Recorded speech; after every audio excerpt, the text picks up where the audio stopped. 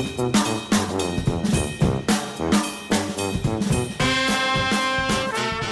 animals were harmed in the making of this podcast.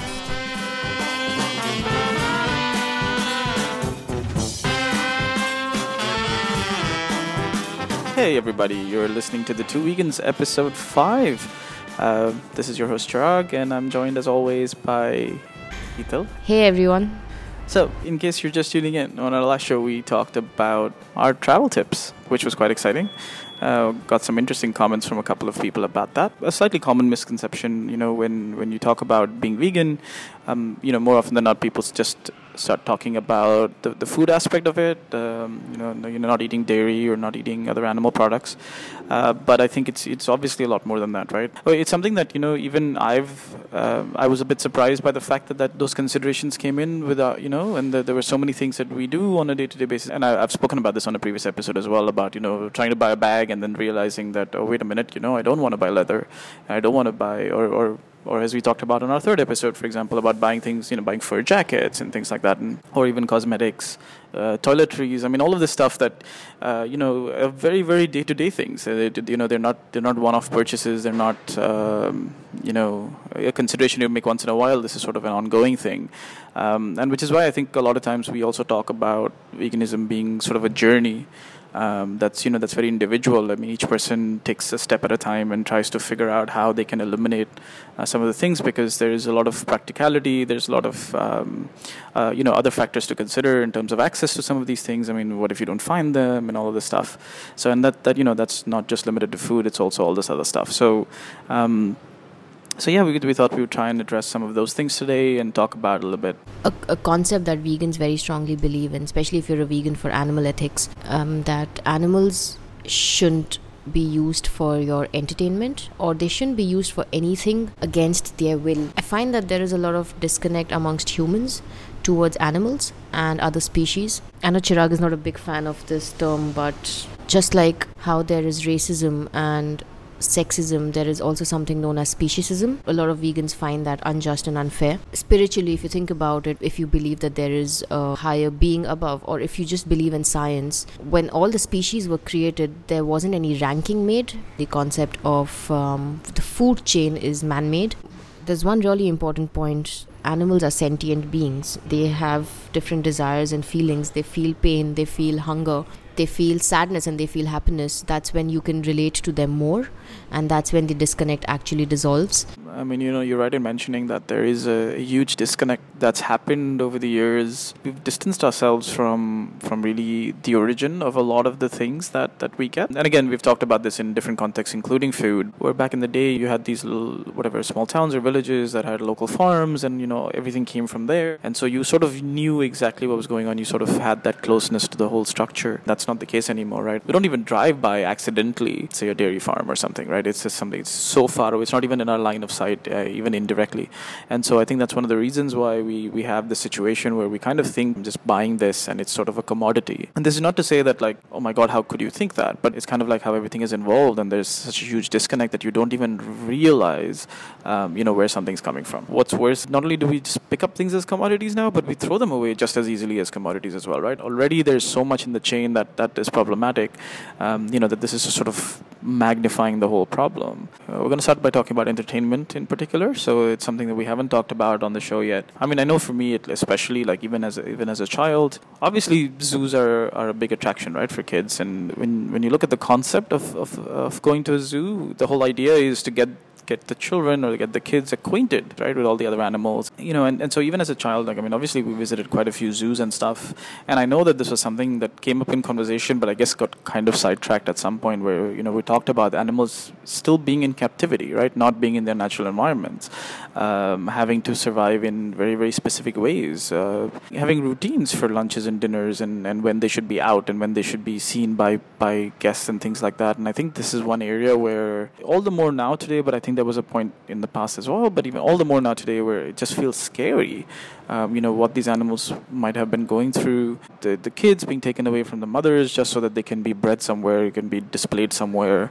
Then this is so much more true for even the rare animals and stuff, and that's one of the reasons why we have all these issues with hunting and poaching and stuff like that. Just picture the fact that you are sitting in your house with your parents, with your siblings, and one fine day a big bad guy comes in, forcibly picks you up against your will and takes you away from your parents and from your siblings and from your friends and family, and takes you far away in a truck, chains you in that truck, drives you down in the heat or in the snow or in the rains for miles away, and puts you in an enclosure which is just concrete walls all four sides. You have been chained over there. You get to eat when they decide they want to feed you. You are not allowed to speak to anyone. You're not allowed to interact with anyone. You are checked out by doctors only when the doctors want to. You're probably fed only once a day, but all you have to do is stay in that enclosure day and night for the next 2 days, for the next 2 years, for the next 20 years. This is exactly what happens to animals in zoos. For elephants or even tigers, they are snatched away from their families when they're babies, and then they're raised in captivity, in isolation, away from their natural surroundings and from the wild, and they tend to live a very, very bad quality of life. And on top of that, they have people who come there, visit them and pay to visit them.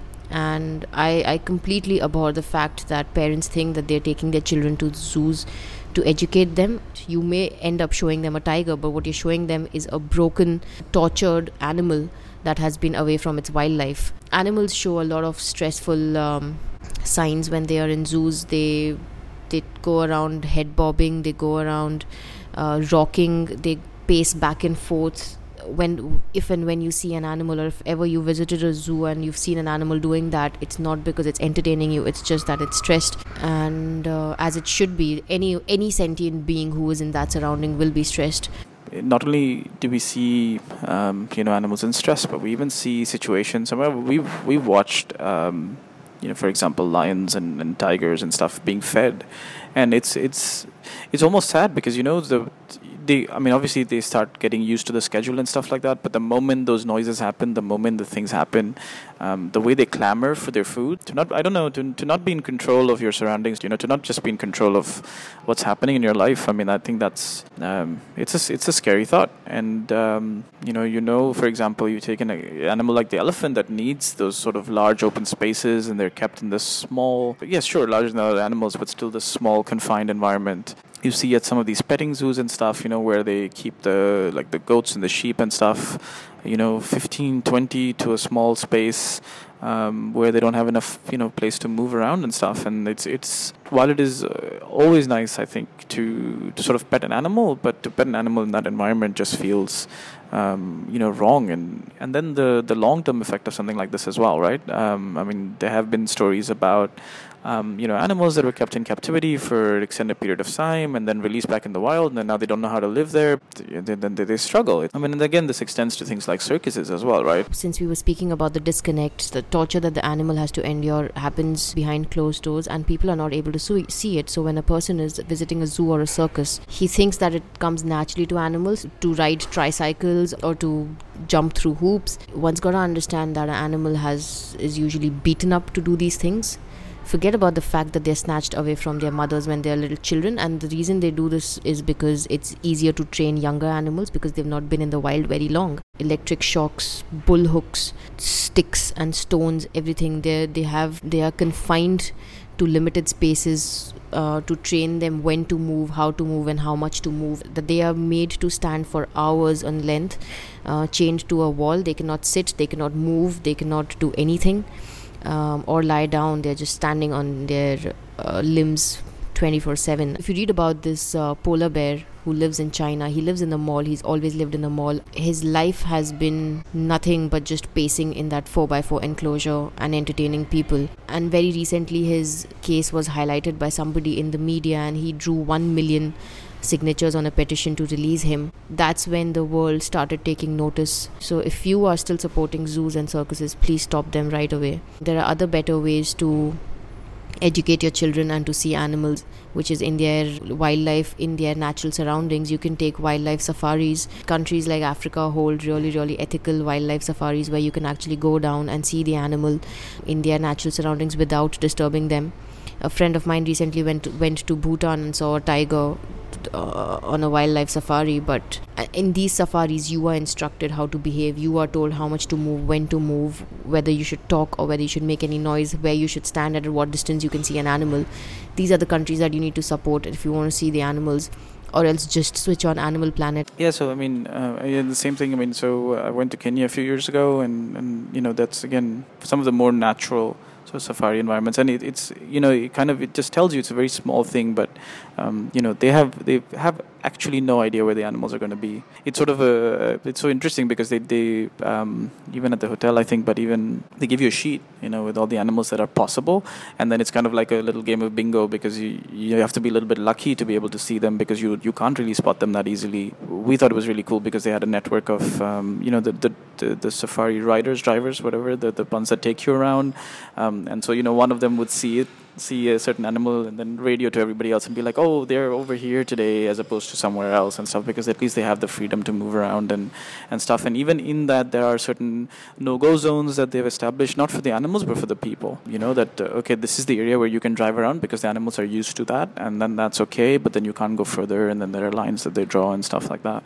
I think it's so interesting because a memory that comes to me when we're talking about all this is being in horse carriages. And so when we were little, again, this is something that is quite a feature of places like Mumbai, for example. You can sit in these horse carriage rides in certain part of the city and just traverse up and down the road. As soon as we sat on board, we would, my uncle would always tell the rider, keep it slow, don't race the animal, and please don't hit it. Like, don't whip it. I did used to wonder that. And he's like, no, I don't want the animal hurt. And then I remember asking him as well, like, okay, but he won't whip it for us, but then he'll whip it for somebody else. And it was like, yeah, I understand the reality of that problem, but at least I know that at least while I'm sitting there, the animal is not in any extra pain and stuff like that.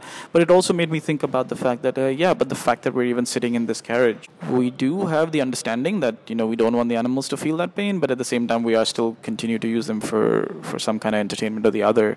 Not only horses but also elephants and a lot of other animals. Bull riding, horse riding, elephant riding are main tourist attractions in most countries, and in India particularly, horses are used for weddings. Again, they snatch the animals from their natural surroundings and train them to pull carriages 3 or 4 times their actual weight, which in itself is a very torturous thing to do. These horses and these elephants, these animals are pretty much walking on the streets between traffic and noise. One thing that I'd like to point out here is that animals are much more sensitive to smell and sound than humans are. If you've ever noticed your pet dog or your pet cat, they're sleeping and they suddenly just get up because they've heard something that you have no idea about. It's because they've already heard something miles away. You have the system of wedding processions, and there are band and loud live music being played, which includes your drums and your trumpets, and obviously that stresses the animal out.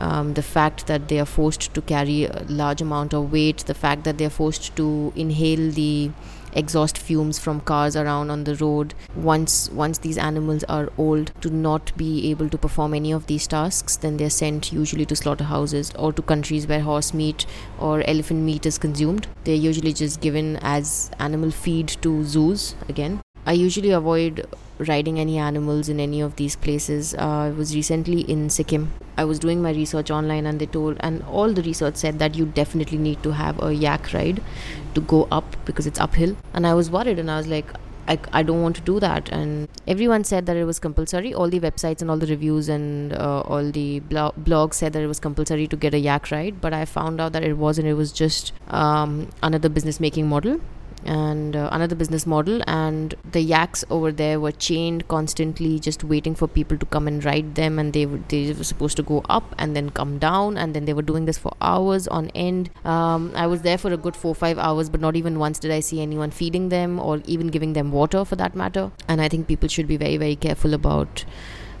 these things when they're out traveling. I think one of the things that you will find, and I know one of the things that would be said in opposition to this, is we'll use your example because I think that's a good one. We're saying that, these animals helped, and they survive better in those climates, right? Like the yaks in the mountains and stuff. They are a great way for us as humans to be able to make that climb or whatever it is, and that. But so I understand that that's where that started, right? We understand that that's where that came from, because it was sort of that thing way back in the day when, and I mean I'm not necessarily saying only pre-vehicles and all that stuff, but or pre-invention of the wheel, and I don't mean just that, but even like even after that, but they were sort of like a support system, because you couldn't traverse these things on your own, and so the animal helped you and charted those territories and stuff like that. But again, it comes back to this thing, and I think the same corollary we see in terms of food and other things as well, right? Where yes, back in the day, sure, everybody was connected to the farm, and you had maybe one or two yaks that took you up, and sort of you did it because you were exploring the areas and stuff like that. But today it's everything. All of this stuff has turned into a business. Today it's sort of you've got one guy with double-digit numbers of these animals tied and chained. And remember again, a lot of these things are all about how they cut their costs and make more money. And then obviously there's no union of animals that's going to fight for the fact that they don't get X amount of food every day or whatever, or X amount of sleep, right? They're just going to be keep doing it until you're injured and you can't do it anymore, and then the owner or whoever just dispatches you and dumps you somewhere in some way. I don't deny the fact that animals are the reason we were able to climb those mountains and cover those territories and do things that we weren't able to do just by ourselves. But we're talking about today, the present day and age, where all of this stuff is no longer about one guy and his animal doing something. It's all about making money in one guy and 50 animals trying to make that extra buck, and that's where sort of all this torture and cruelty and everything else comes in. Yeah, and speaking of carriages and rides, I think horse racing is another event. Well, it's more like a sport, but even just there's a trend these days around the world, like a horse racing event has become an event for the elite. It always was, but now it is more like let's go there, buy the best of the hats and make a fashion statement. What people don't realize is the kind of torture that a horse endures to be in those races. And again, I know I'm going to receive a lot of flack from people who actually breed horses and use them for races, and they claim that they love their horses and take care of them very well, but coming down to the basic fundamentals that you're doing it against the animal's will. And I've had people say that if you don't ride a horse, it falls sick. Who would be the first person who would be like, hey, by the way, the horse told me he wants to be ridden? All these it's horses obviously are falling sick. Maybe if I ride them, they'll feel better. Yeah. And what usually happens in horse races is that they drug the horses, and so that they can have better metabolisms and they can run faster. Some of these drugs actually help them lose weight, so that they don't have a lot of weight, and that makes their speed much faster. No, it's the same thing that we see even with humans, right? And we don't look very well at that, by the way, when it comes to doping and all these things, right? Using chemical substances to improve your ability to perform, at these events. So it's the same thing. I mean, it's amazing to me as well. I mean, look, I'm not saying that every racer doesn't care about his horses, right? But we have heard, there are enough stories already where, the horse gets slightly injured and that's it. That's the end of his career. He's thrown aside. We look at that from an athlete's point of view, and, an athlete, sure, there are a lot of other things when athletes, he takes a choice. He's able to run. He's able to decide that for himself, right? And so he's able to decide he wants to be a runner. Yes, some of them are naturally talented and some of them naturally get pushed into those things because it's like, hey, this is what you're good at. This is what you should do. But at least someone's having that conversation with them, right? And if an athlete decides, no, I'm not running, then that's that, right? He's not going to get whipped. Even in that scenario, even where that will is involved, we still don't look favorably at doping, right? We don't. There are so many international standards and rules and regulations and laws, and I'm not saying that they don't exist for horses, but the amount of cruelty that's involved in doing it to start with, and then the way they're treated, and the way that an injured horse or a horse that is past its prime, we've seen these auctions and things, right, where they're sold to the highest bidder. This is all there's so much that's happening out there, and it's so easy to just sit in the stadium and watch them race for 30 minutes or 2 hours or whatever. But the amount of years and years of things that happened before it, and the years and things that happen after it, a whole different ballgame. And we've just touched the surface. There's so much more to it. There's the millions of dollars are paid to have, for example, a horse that did really well or had some genetic characteristics that helped it perform better, to try and breed those genes down to an offspring, so that that offspring could then be sold and or bought for more racing. I mean, it's a crazy cycle, really. I realize that this is a little bit of a depressing episode actually in comparison to our usual, but I think it's a topic we wanted to address. It's a topic that we wanted to talk about because we see it. I mean, as you mentioned, you saw it on your recent travel. I was walking by the streets of Mumbai and I saw the carriages, and it reminded me of like I mentioned the story when I was a kid and stuff, and it just sort of reminded me, and I was looking at that this time and realizing how I feel about that now and how I would never step on one of those again. Yeah, I mean, I wouldn't call it depressing. It is definitely a sad episode, but I'm glad that we've been able to use this platform to tell people about the reality that occurs. And it's funny how we're in Dubai, but we never spoke about camel rides. Yes, we really want to urge you to not use any of the animals for your entertainment purpose. If you're really bored and if you really want to entertain yourself, go watch a movie, buy a nice book, register yourself at the nearest NGO, work with children, work with underprivileged children, work with orphans, work with animals, take your children to animal sanctuaries, take them to rescue centers, show them how animals actually are, adopt a pet, but just don't put your dollars into an industry that tortures them and eventually kills them. We've only touched the surface, but there are loads of other things that involve cruelty. There are dolphinariums that torture dolphins to perform tricks. There are aquariums. There are dog fighting games. There are chicken fighting games. There's like loads of stuff where animals are just used purely for entertainment. So that's I think that's it for our episode today. And yeah, since Hetal mentioned that there are a lot of other things you can do for entertainment, subscribe to the Two Vegans in a podcast player of your choice. You can also follow us on Instagram and on Facebook. Just look for the Two Vegans. You can find show notes for this episode at coffeeandiced.com/2vegans/5.